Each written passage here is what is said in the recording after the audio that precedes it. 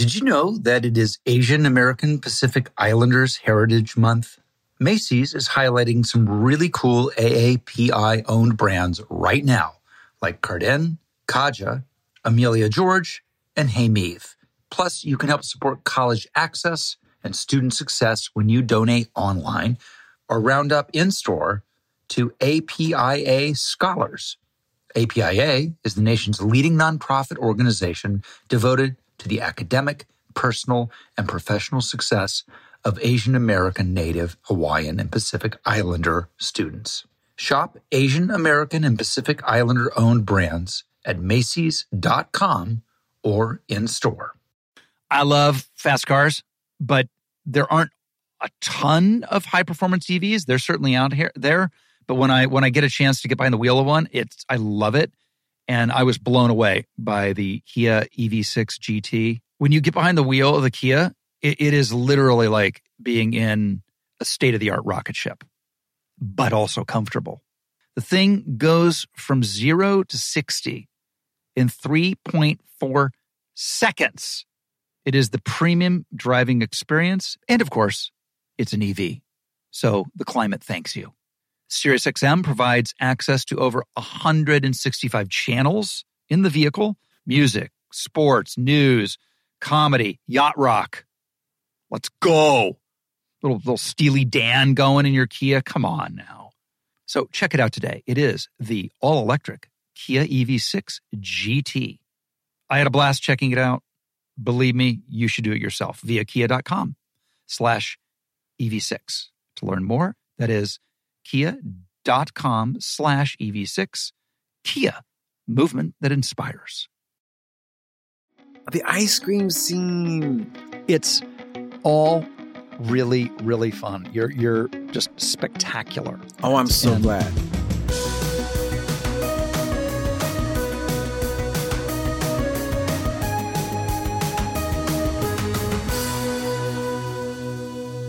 Hey, everybody. Welcome to Literally.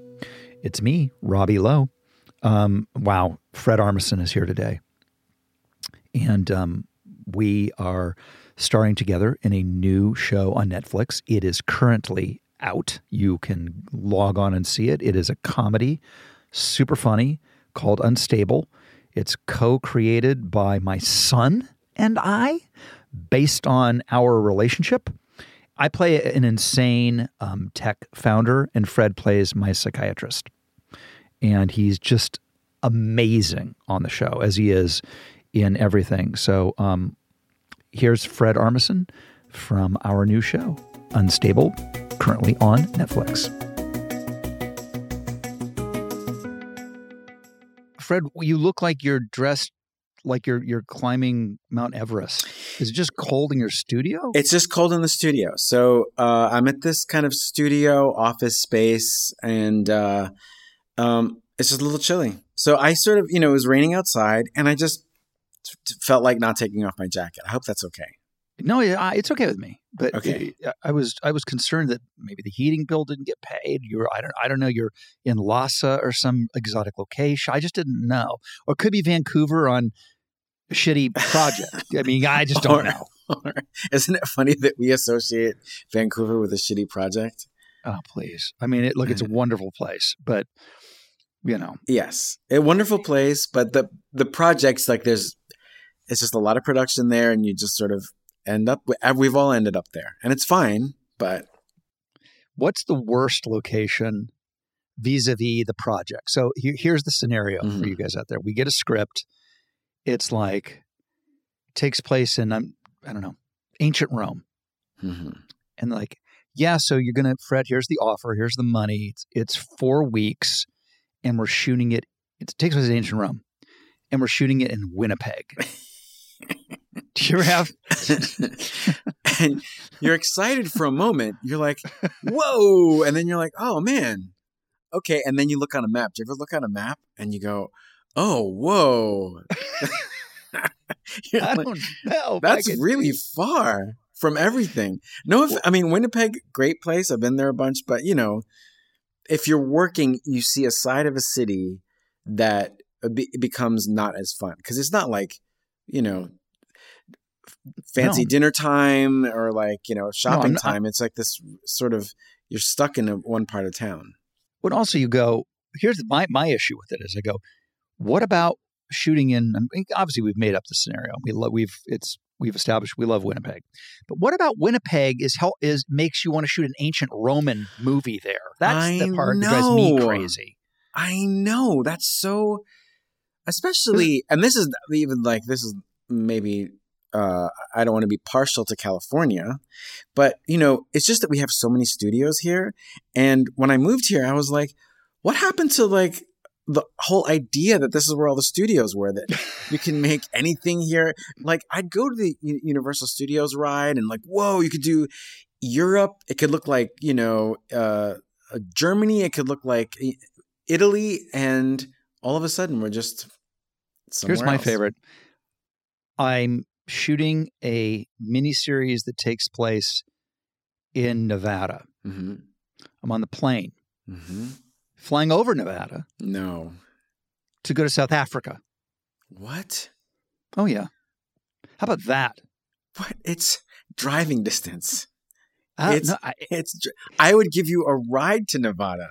That's how close it is. It's like, well, we could drive to the location or we could take the longest airline flight humanly possible. Yes. Let's take the longest airline flight humanly. But on the other side of it, though, I got to go to South Africa, which is one of the most amazing places I've ever been. I heard it's absolutely beautiful. Yeah, I heard it's great. Unreal. So, like, I guess for every location we go on, we also get to go to places we would never go and have amazing memories. That's a really great part of it. I will never understand economics, because no matter how many times someone will say to me, hey, it's just the budget and this is how we save money. I'm like, you're getting first class tickets for so many people, or any kind of flight that is not going to be cheap to get Americans over to. How are you saving money? But then how about this? I just don't know. Robert Downey was telling me this, that on Sherlock Holmes, the first one, they shot anything that took place inside in Budapest. Yeah. Because it was cheaper to build the sets. But it's inside. It's inside. It could be in a warehouse in Van Nuys. If they had acting classes or just whatever classes those are, I do wish that, I hope maybe they do have this, they had classes about the economics of it all. Oh, I'll go even further. I wish they had acting classes that even halfway taught you what you were really going to expect really working on a set. I bet you I feel like it's probably not taught.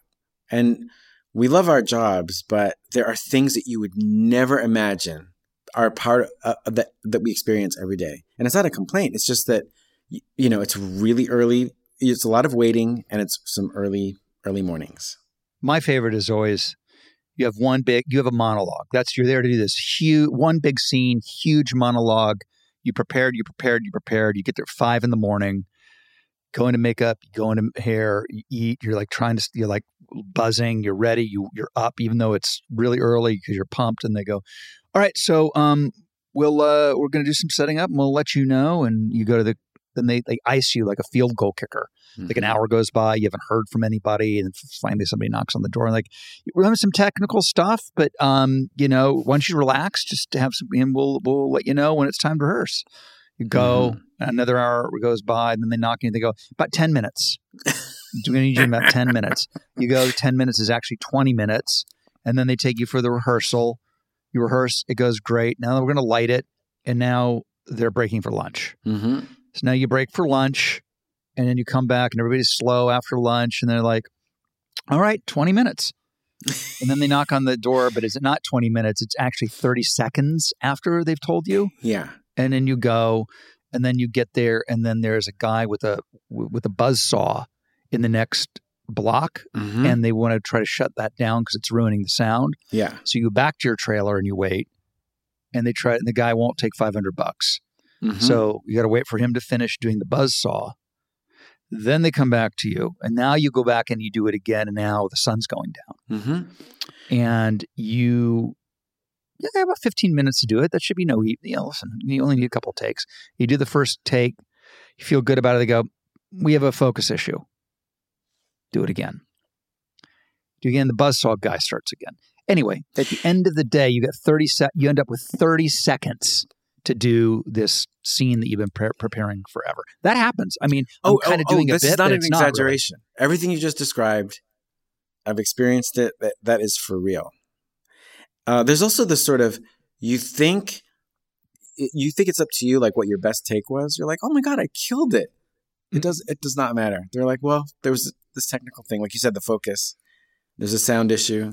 It doesn't matter. It doesn't matter what you think. You do one that you think is great, and there's no issues, and the director goes, "That's fantastic, amazing. Let's do it again." Yes. Do it again for what? Did you ever get why? Did you ever get into the whole of that second time that you do it? You're like, why are we doing it again? And then there's a new problem. Yes. And then you're like, oh, we had it 3 ago. Now there's a brand new thing that like we've invented a new problem. The one for safety hole, I call it. Yes. And by the way, there's no safety anymore. It used to be there would be something with the film that you wouldn't know until the lab got it. Right. Now we don't shoot on film. There's no reason for safety. Nothing. No, you can watch it right away. You watch it right away. We don't have these problems on Unstable. I mean, you know, on Unstable, we by the way, you're so fun in the show. You're hilarious. Thanks. Have you seen any of it yet? I've not seen any of it. I saw the trailer and some of the promotional stuff, but I have not seen it yet.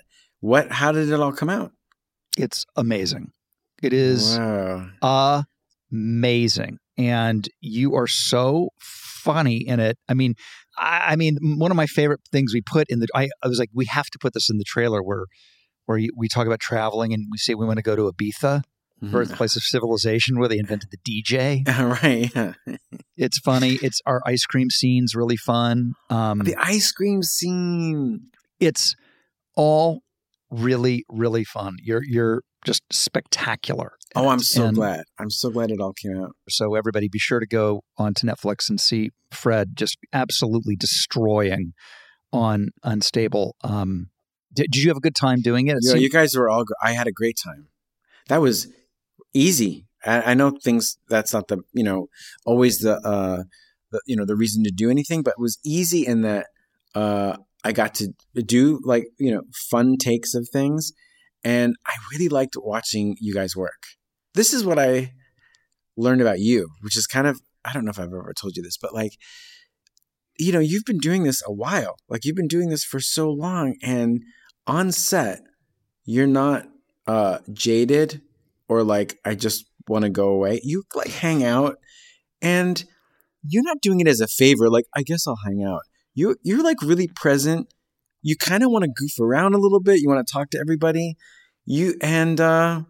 I don't know. It was great to see you. It makes the whole set very. It just relaxes everything, and then all of a sudden, it's like a light, fun experience. I love hearing that. I always find that comedy. It's such a different vibe than my other show, 911 Lone Star, because that's a drama. It's big. There's spectacle, and Unstable is just like what's the funniest we can possibly be like. And that, I think, lends itself to just hanging out and spitballing and being a goof with people. Like, my favorite thing ever was where I'm hugging you as you're leaving the basement, and I'm telling you what movies you should watch. And the fact that there is a joke about August Osage County makes me laugh so hard. There's no show in the world that's going to make a joke about August Osage County but this one. Like how much do we say those words? How much do we ever put those words together? No. Yeah. Oh, that's fantastic. Oh, I'm so glad. I also like the scene. There's a scene where you try to take John Owen's there's something, what is he eating?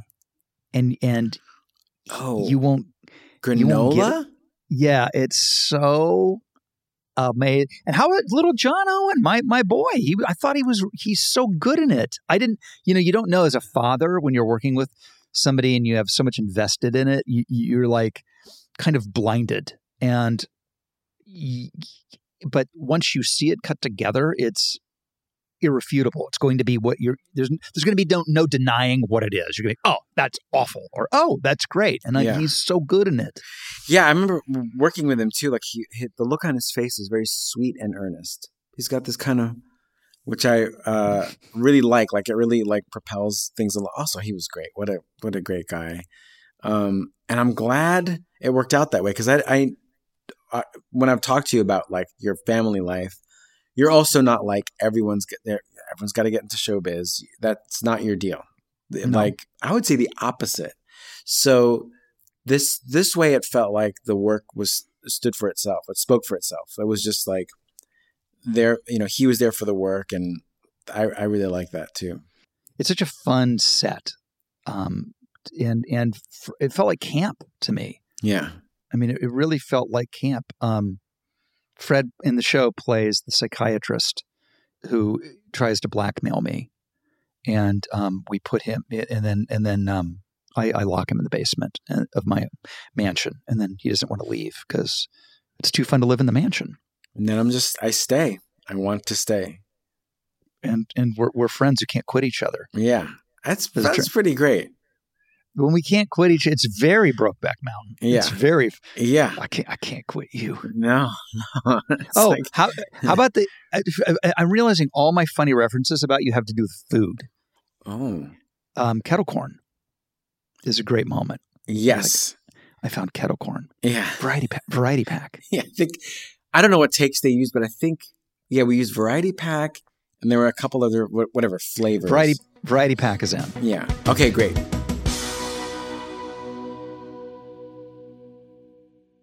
If you're thinking about doing some home remodeling, check out Window World. Go to windowworld.com and check out their Windows Inspiration Guide. The guide is a dream book of page after page of beautiful windows. It's not just about how good they look. These beauties earned the Good Housekeeping seal and Energy Star certification. Go to windowworld.com to schedule your free consultation. Tell them you heard about it here on Literally with me, Rob Lowe. Window World, America's exterior remodeler. So I came home to a little gift in my bathroom the other day from our friends at Harry's. To get what you want, you have to challenge the status quo and blaze your own trail. You know who challenged the status quo? Harry's. They saw customers getting ripped off by questionable products in the shaving industry and decided they had something better to offer.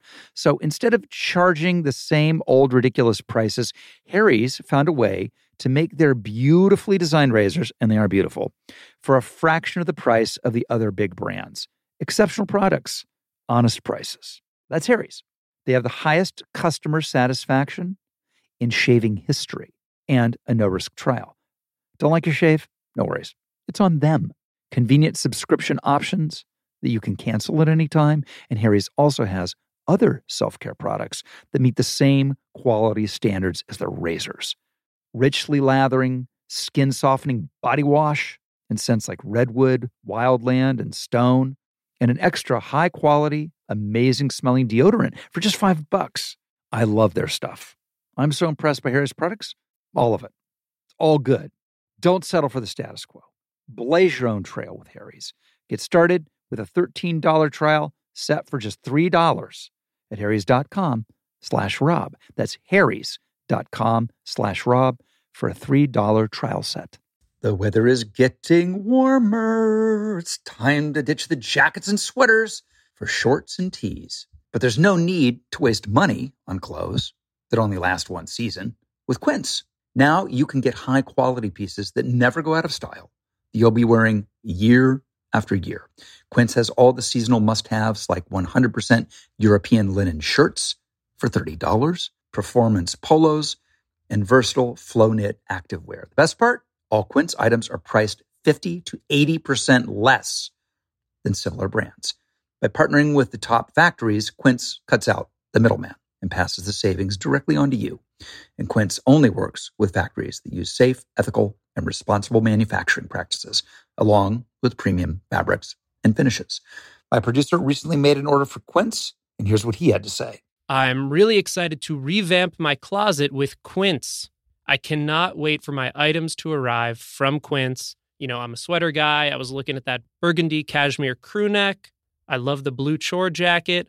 Maybe I'll throw some joggers in there. So upgrade your wardrobe. Go to quince.com/Rob for free shipping on your order and 365-day returns. That's QUINCE.com/Rob to get free shipping and 360-day returns. Quince.com/Rob.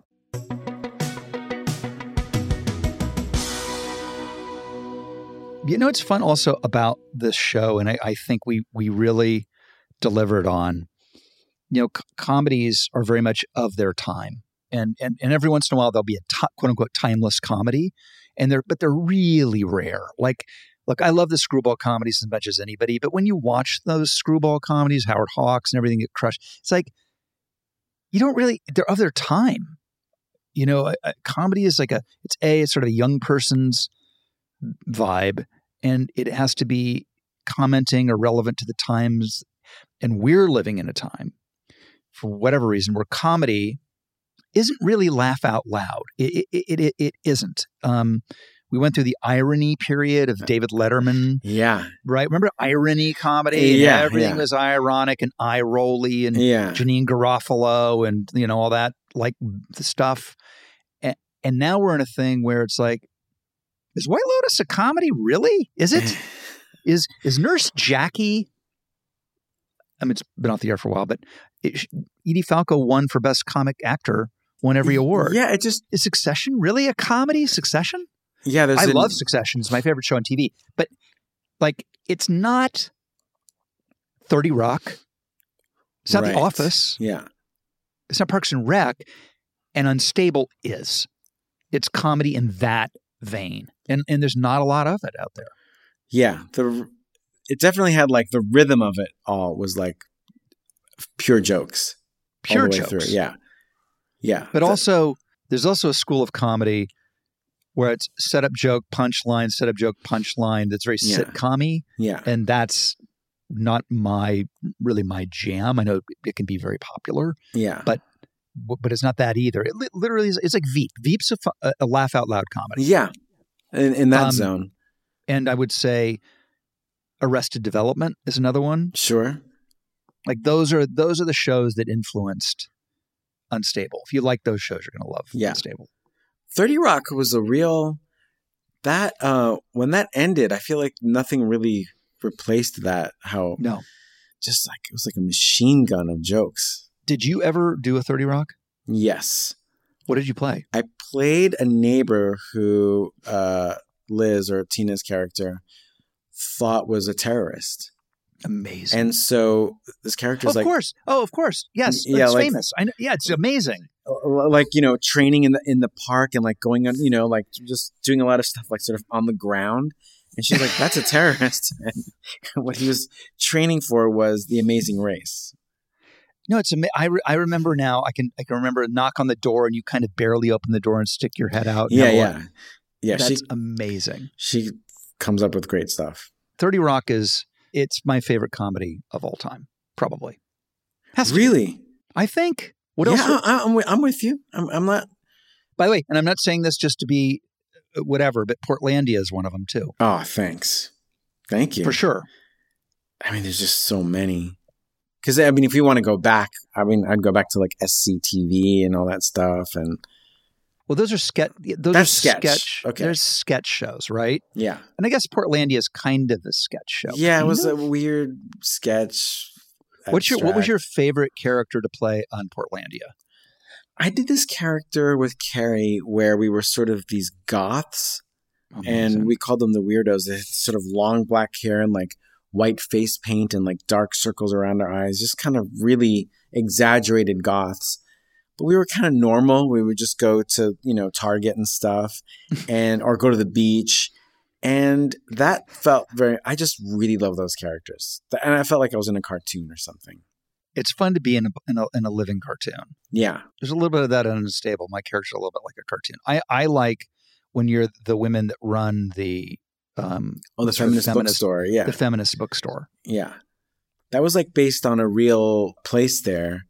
And those are pretty improvised. It was just us in those costumes making stuff up. Because it's easy because we were sort of behind sort of counter or register so we could just go off and talk about whatever was around us, you know?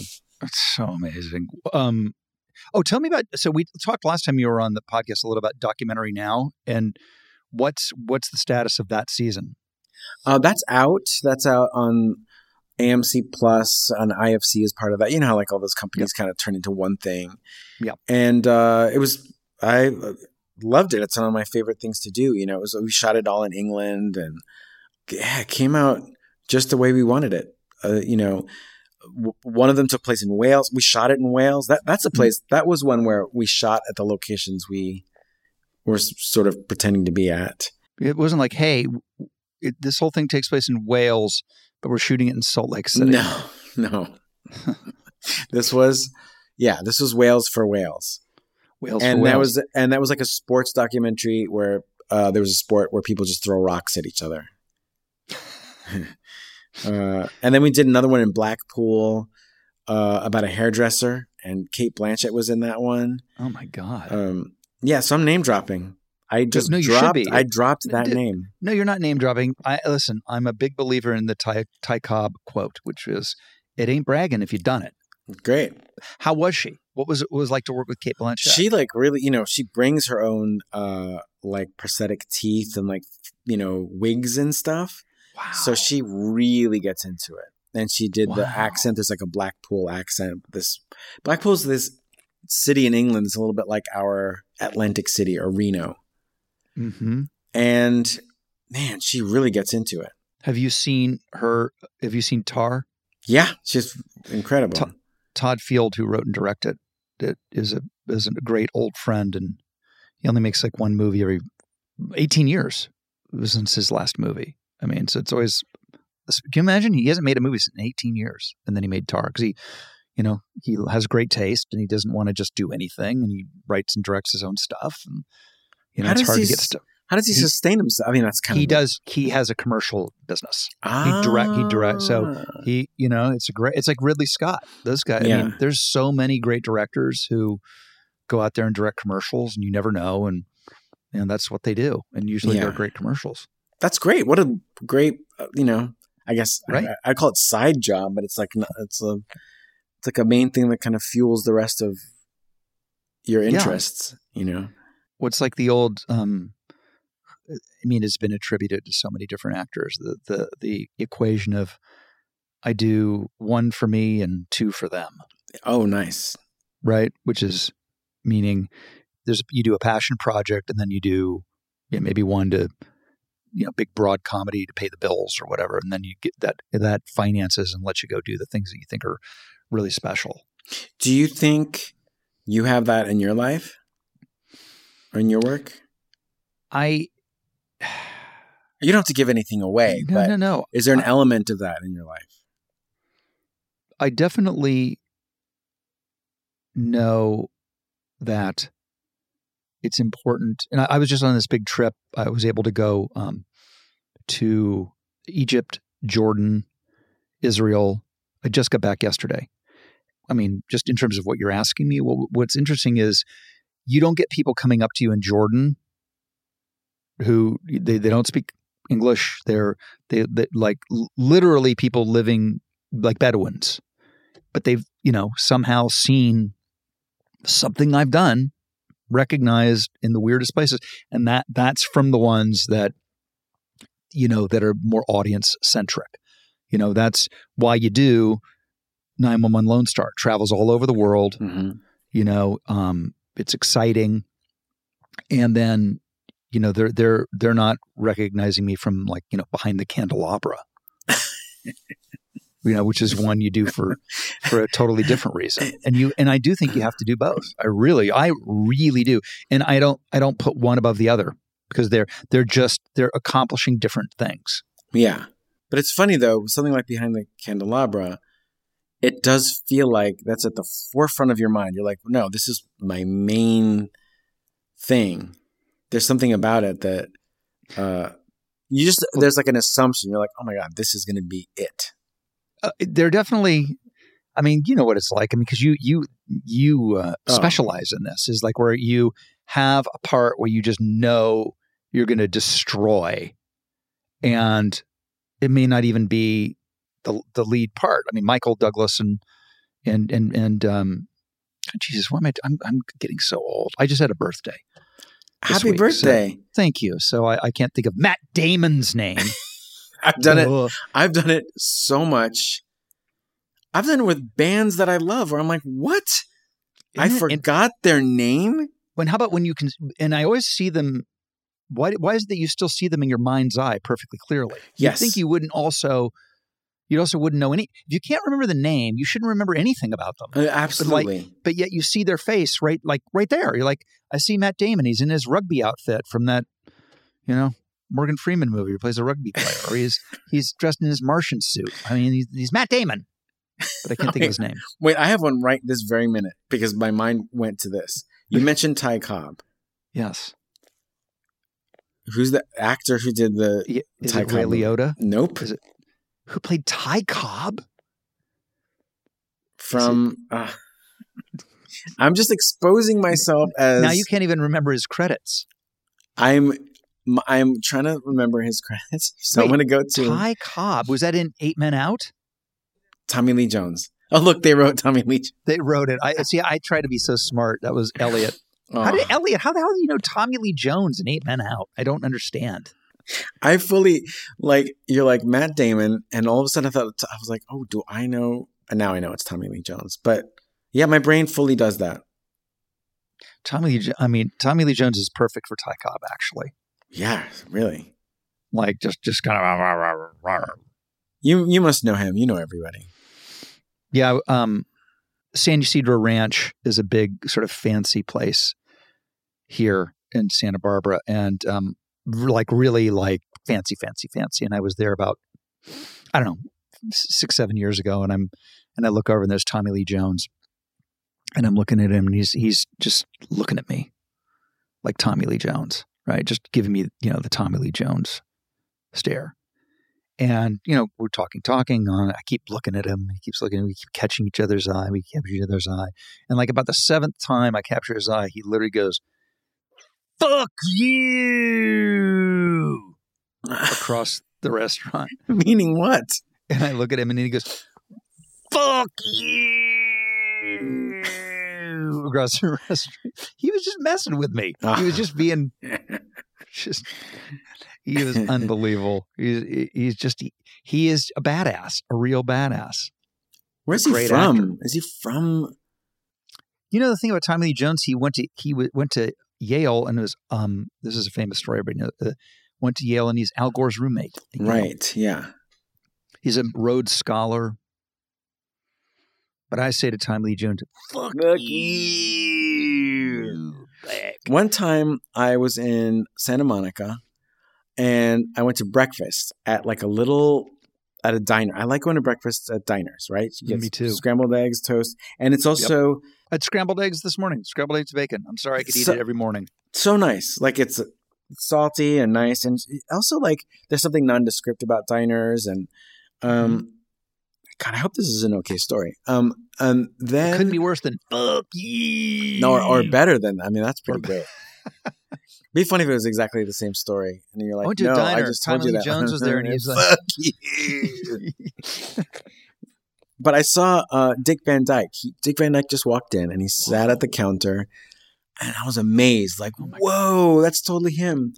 And he was being friendly with everybody, and really sort of chatting with everyone, politely eating, and he was happy to be there. Big, very cheerful. Mm-hmm. Then I tried to make eye contact with him, sort of I had already been on Saturday Night Live, and it was a little bit of I hope he notices that I'm this comedian. Mm-hmm. And sure enough, he did. We started sort of making eye contact and nodding at each other, and he came up to me and, sort of acknowledged, "Hi, how are you?" And then his first line of business was, "Do you know who Brody Stevens is?" Brody Stevens, do you know that comedian? He's a comedian in a sort of, I want to say in the alternative. No, he was a touring comedian. He passed away recently, but that's who he wanted to talk about, was this other comedian. And that I really loved that he took this moment to talk about somebody else because he really loved Brody Stevens. That's obscure enough that it's amazing that he would be hip to Brody Stevens. Yes. And right? to want to talk to me about it. Yeah. But God, he was great. It was great to see him. That's my story. I got a good Lorne story. Okay, let's hear it. Anybody who's a longtime listener knows that I love me a good Lorne Michaels story. You know, the thing about comedy is it's a young man's game. At a certain point, when Dick Van Dyke would enter and fall over the ottoman, you worried for his health. It's really true. I need to talk to you about the Californians, my all-time. What are you doing here? Oh, my Rob, God. took the 405. I guess, wait, you went up to, if you went up to Santa Barbara, I guess you took the one. You took the one, and then you went over to Las Posas. Or maybe if you're smart, you waited to Rice. And then to the 101. It's just the best. It's my favorite. It's one of my all-time favorite sketches ever. But it's true. People in California are obsessed with giving directions on how to get places. Well, it's always been my experience here, and I'm always giving directions and sort of bragging about like what route I took somewhere. So it just came from that. It was like a bit that we would do at the read-through table because we would have all just have been in LA. So I'd say to Bill Hader, "Oh, I was just in LA," and they would sort of start joking. I remember Keenan would chime in too. We'd just joke about. I remember always saying, or Bill would always say the word Barham. I took Barham over to Sepulveda. So it just came from that, and a little bit also from Dana Carvey, who I was not on the cast with. I was speaking to him separately. He did an impression of his son, and his son. He's like, I can't get mad at my son. His son got pulled over or something, and he's like, so where Dana was supposed to be like mad at him, he's like, no, but Dad. So he did this face. So the impression is a little bit of Dana Carvey's son too. I'm sorry, Dana Carvey doing an impression of his son. I also like the sort of smash cuts where you guys are like shocked when somebody says something. Yeah, it's the little zoom ins. That's like the sort of soap opera element to it. And you have to quote unquote find your camera, right? Like you have to know what camera is going to be your close up. That's what most of the rehearsals were. Like, okay, that one's mine. There'd be like 3 out there. And that one I wrote with this writer, James Anderson. And this is just like typical like writer stuff where like I only had the idea of doing directions, and he was the one who was like, no, it should be a soap opera. And then see, that's how the sausage is made at SNL. And that's what people don't really realize. Anytime I've done something, I go back in the day, I do a really good Arsenio Hall. Talk about how long ago that was. And they're like, okay. And then they make it something else. Or I do a Stone Phillips, and you should be doing bumpers for the show, not the actual show. You have the directions, and they're so good at fleshing out what might be just otherwise sort of a one note idea that would go nowhere. But it's takes someone else to sort of give it the right framing. So it's really true.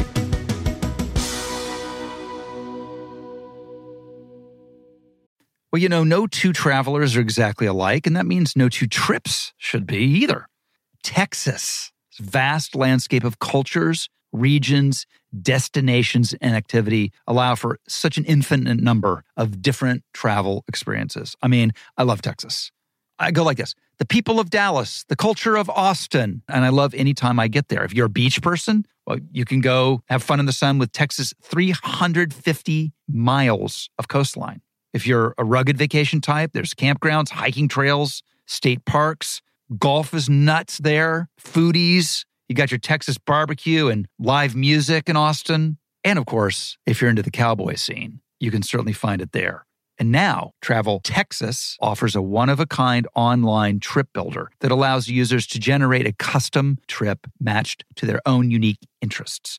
So visit traveltexas.com/getyourown to get the only trip to Texas that matters, yours. That's traveltexas.com/getyourown.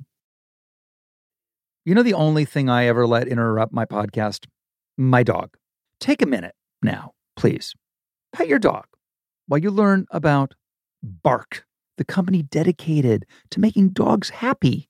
Every month, BarkBox designs and delivers a whole new collection of toys and treats just for your best bud. Every toy is tailored to your pup's size and play style. From squeaky plush toys from BarkBox to ultra tough durable ones from Super Chewer. Every treat is made with yummy, healthy, all-natural ingredients like pumpkin and sweet potato. Each box is inspired by a new theme and comes with fun surprises for you and your dog. For a limited time, they'll double your first box of goodies for free. I love making my dogs happy. Love it. It's my favorite thing in the world. And my dogs are obsessed with their chewable toys. BarkBox offers treats, keep my dogs healthy, and amazing new toys that keep my dogs entertained. To get your free upgrade, go to barkbox.com/Rob. This show is sponsored by BetterHelp. If you've been listening to Literally long enough, you'll know that I am a big believer in getting the help you need. Therapy has been a big part of my life and something I think we should be all doing as needed, just like checking the oil on your car. I've spoken about this, and we all carry around different stressors, big and small. We keep them bottled in, and it can start to affect us negatively. Therapy is a safe place to get the things off your chest and to figure out how to work through whatever is weighing you down. If you're thinking about starting therapy, give BetterHelp a try. It's entirely online, designed to be convenient, flexible, and suited to your schedule. Just fill out a brief questionnaire and get matched with a licensed therapist. And switch therapists at any time for no additional charge. Get it off your chest with BetterHelp. Visit betterhelp.com/Rob Lowe today to get 10% off your first month. That's BetterHelp, HELP.com/Rob Lowe.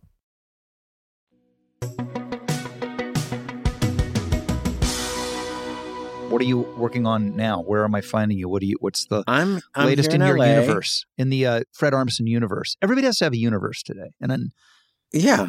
I feel like I'm working on 3 different things all in the writing stage. And it's all of that is like the perfect place to be. Like I like that things are sort of coming together, and we're going out to pitch some stuff like soon. I don't know, next month or something. So it's like I feel like I'm working on many different things at the same time.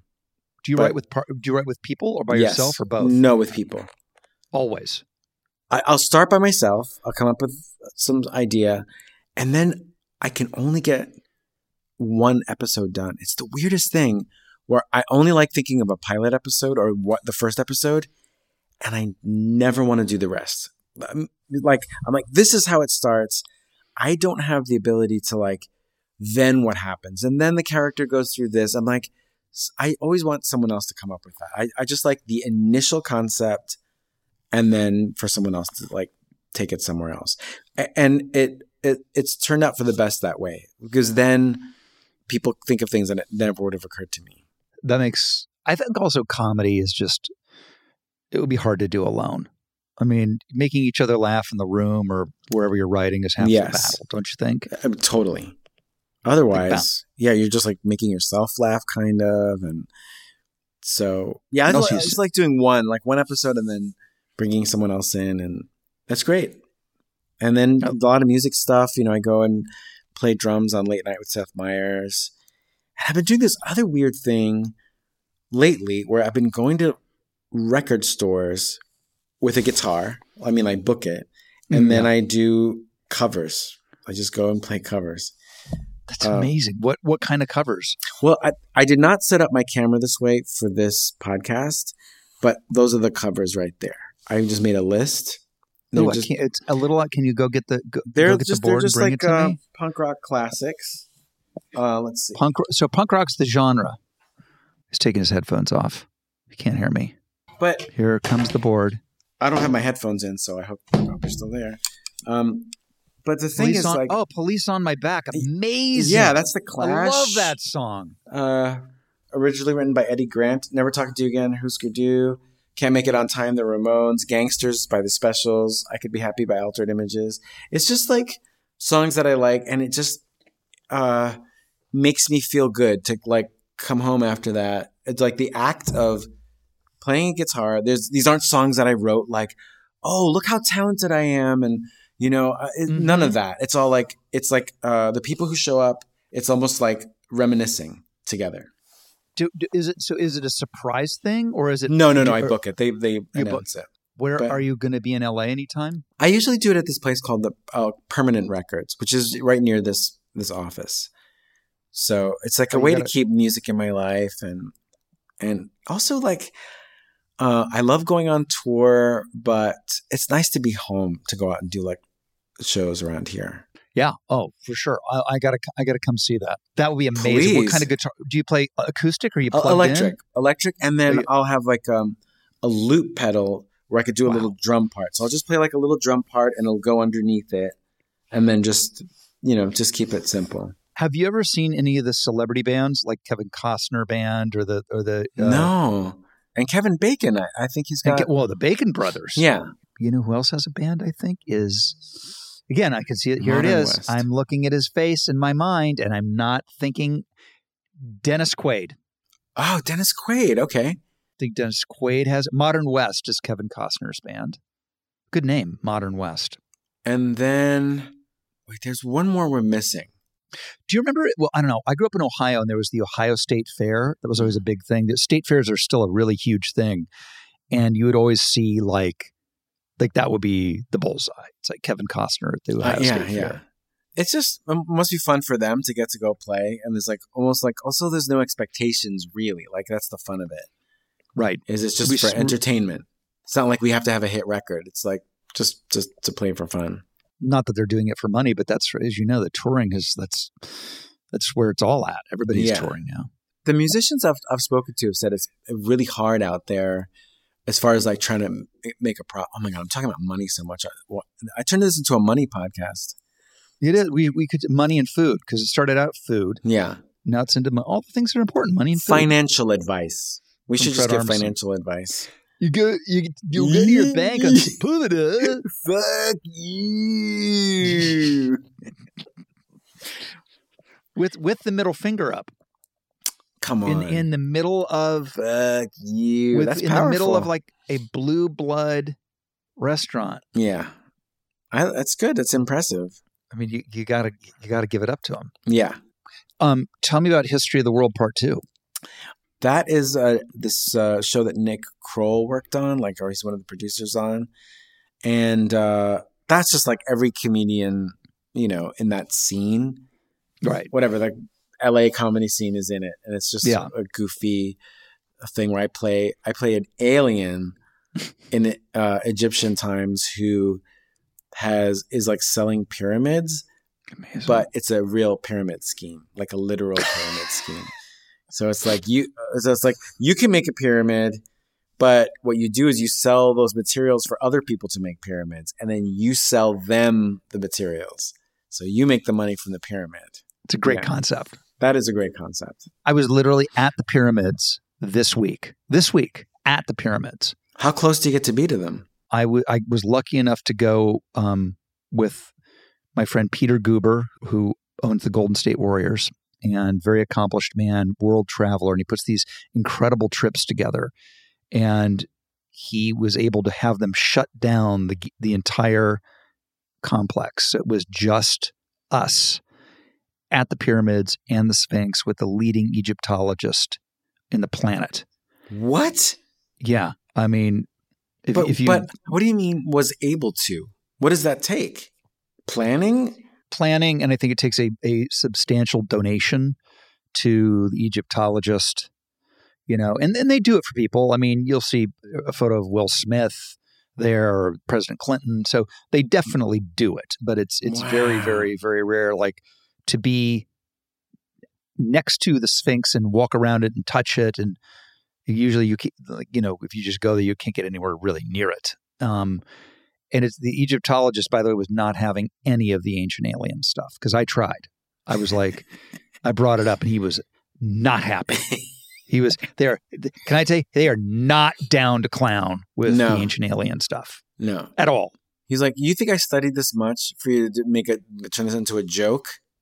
I'm like, it's not a joke. I mean, what if it's actually an energy source, and that the obelisks are part of the energy source? And no, he like, shut it down fast. No, he's like, I discovered the village last year with the papyrus that talks about I had this many people working for me. Wow. I had this many calves we slaughtered. So people built it. I'm like, well, what? But did they though, or did they just refurbish it from when? And he's like, I'll answer your question. No, they did it. They made it. Now, what was your from looking at photos, seeing it live or seeing it in person? Yeah. What didn't you realize? It is one of those places, if you ever are blessed enough to go there, nothing can prepare you for it. Mm-hmm. Nothing. Now, granted, I like history, so I'm predisposed to loving something like that. But you go there and it blows your mind. The scale, how old it is, and what you realize is what they were doing, the ancient Egyptians, and on such a scale, level of sophistication and scope everywhere, and it's basically lost to the sands of time, that could happen to us in 2 seconds. Like we kind of think that we're the top dog and we're on top of everything, and it could happen to us just as easily. If it happened to them, then that's what you get when you go there. Wow. You know what I mean? That's what I come away with. I wonder what people learned about history, Egyptian history, in say 1600. Mm-hmm. So this was buried. What did people know about Egypt before they've discovered anything like this? Like, what would you? That's exactly the issue. Here's the thing that blows my mind. Cleopatra lived closer to the invention of the iPhone than she did to the building of the pyramids. How is that possible?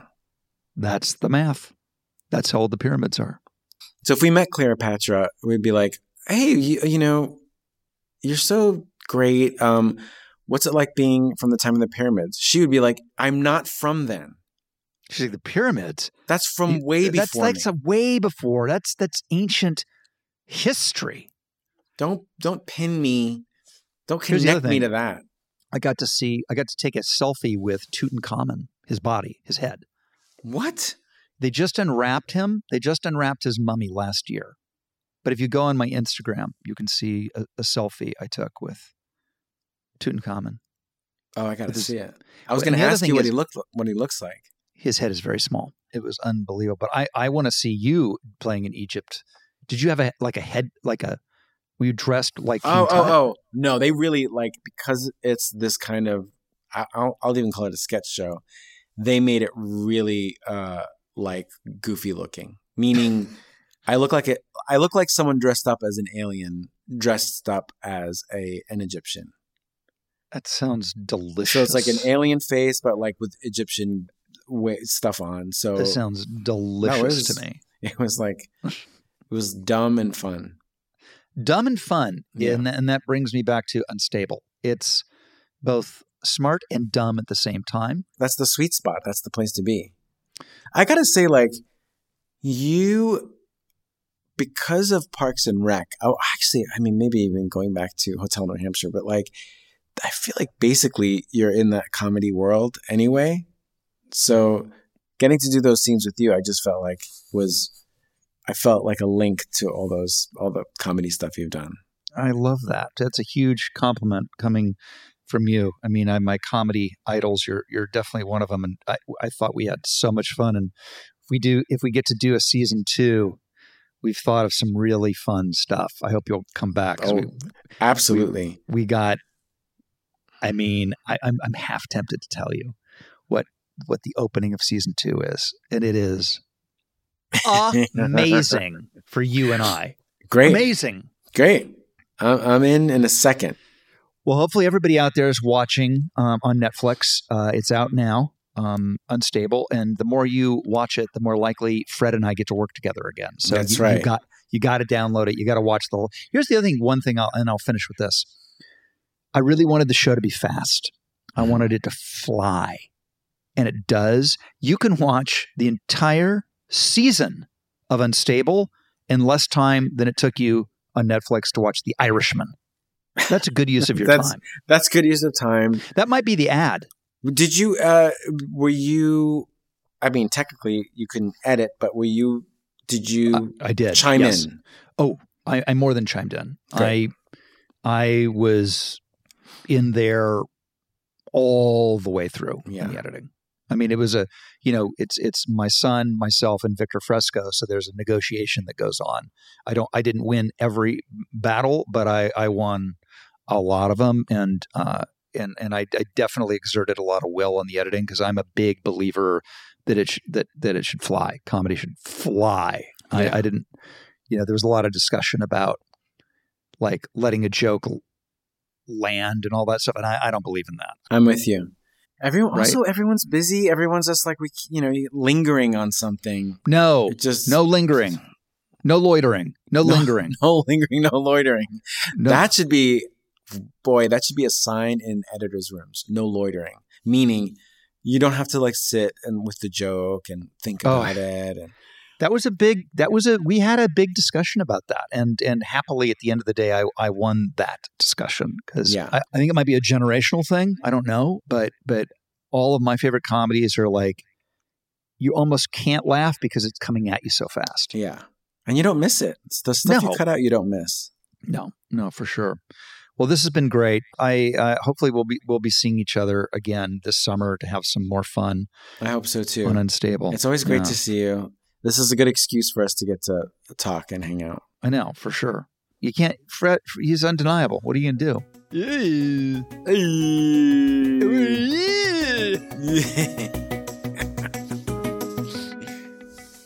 Super fun always to see Fred. Don't forget, you can catch him at Permanent Records Roadhouse, playing his tunes, doing his thing. Police on My Back. That's the one I want to hear. Again, if you had any fun, listen to us. Don't forget, Netflix. Unstable, currently streaming. He's super funny. I guarantee it. Ring. What's that? Oh, it's the lowdown line. Hello, you've reached literally in our lowdown line, where you can get the lowdown on all things about me, Rob Lowe.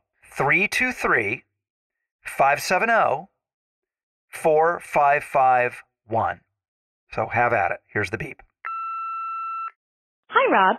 This is Anne from South Bend, Indiana.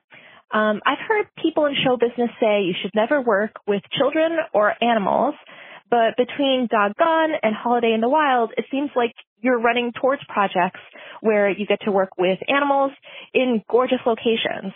So I'm wondering, what were those experiences like, and how was it working with those animals, and how does it make you feel about working with animals again in the future? Love the podcast. Thanks for taking my question. Oh, thank you so much. It is true that working with kids and animals is technically difficult. Forget the fact that you're likely to be upstaged, because let's face it, if a little cute kid brings their A game, or a cute dog brings their A game, there's no actor that's good enough to stand up to that. I don't care if you're Daniel Day-Lewis. I'm sorry. People love a good dog and they love a cute kid. You're just screwed. You're going to be second fiddle. My ego can take it. I'm capable of being second fiddle.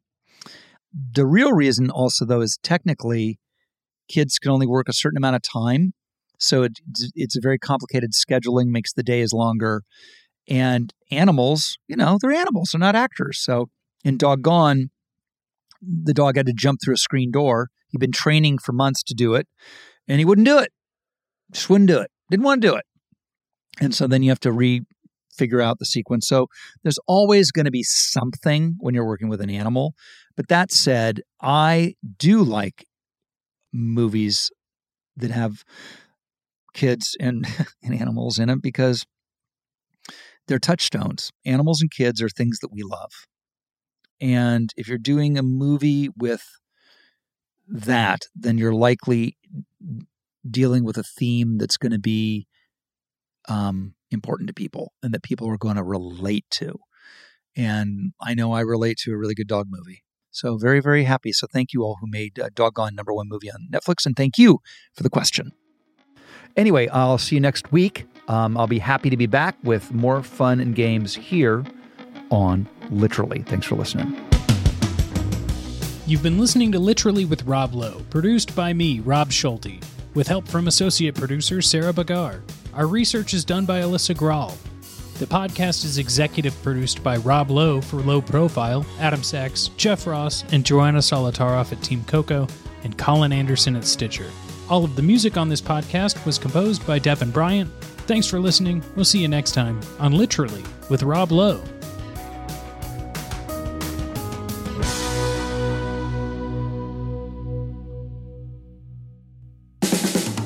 This has been a Team Coco production in association with Stitcher.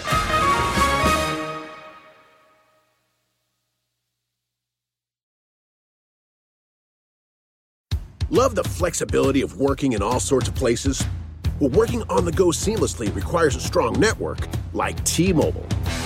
We have America's largest 5G network, so whether you're on a video call at the park or uploading large files at a coffee shop, we have the 5G speed you need. Whatever takes you on the go, T-Mobile's got you covered. Find out more at T-Mobile.com/network today. Coverage not available in some areas. See 5G device coverage and access details at T-Mobile.com.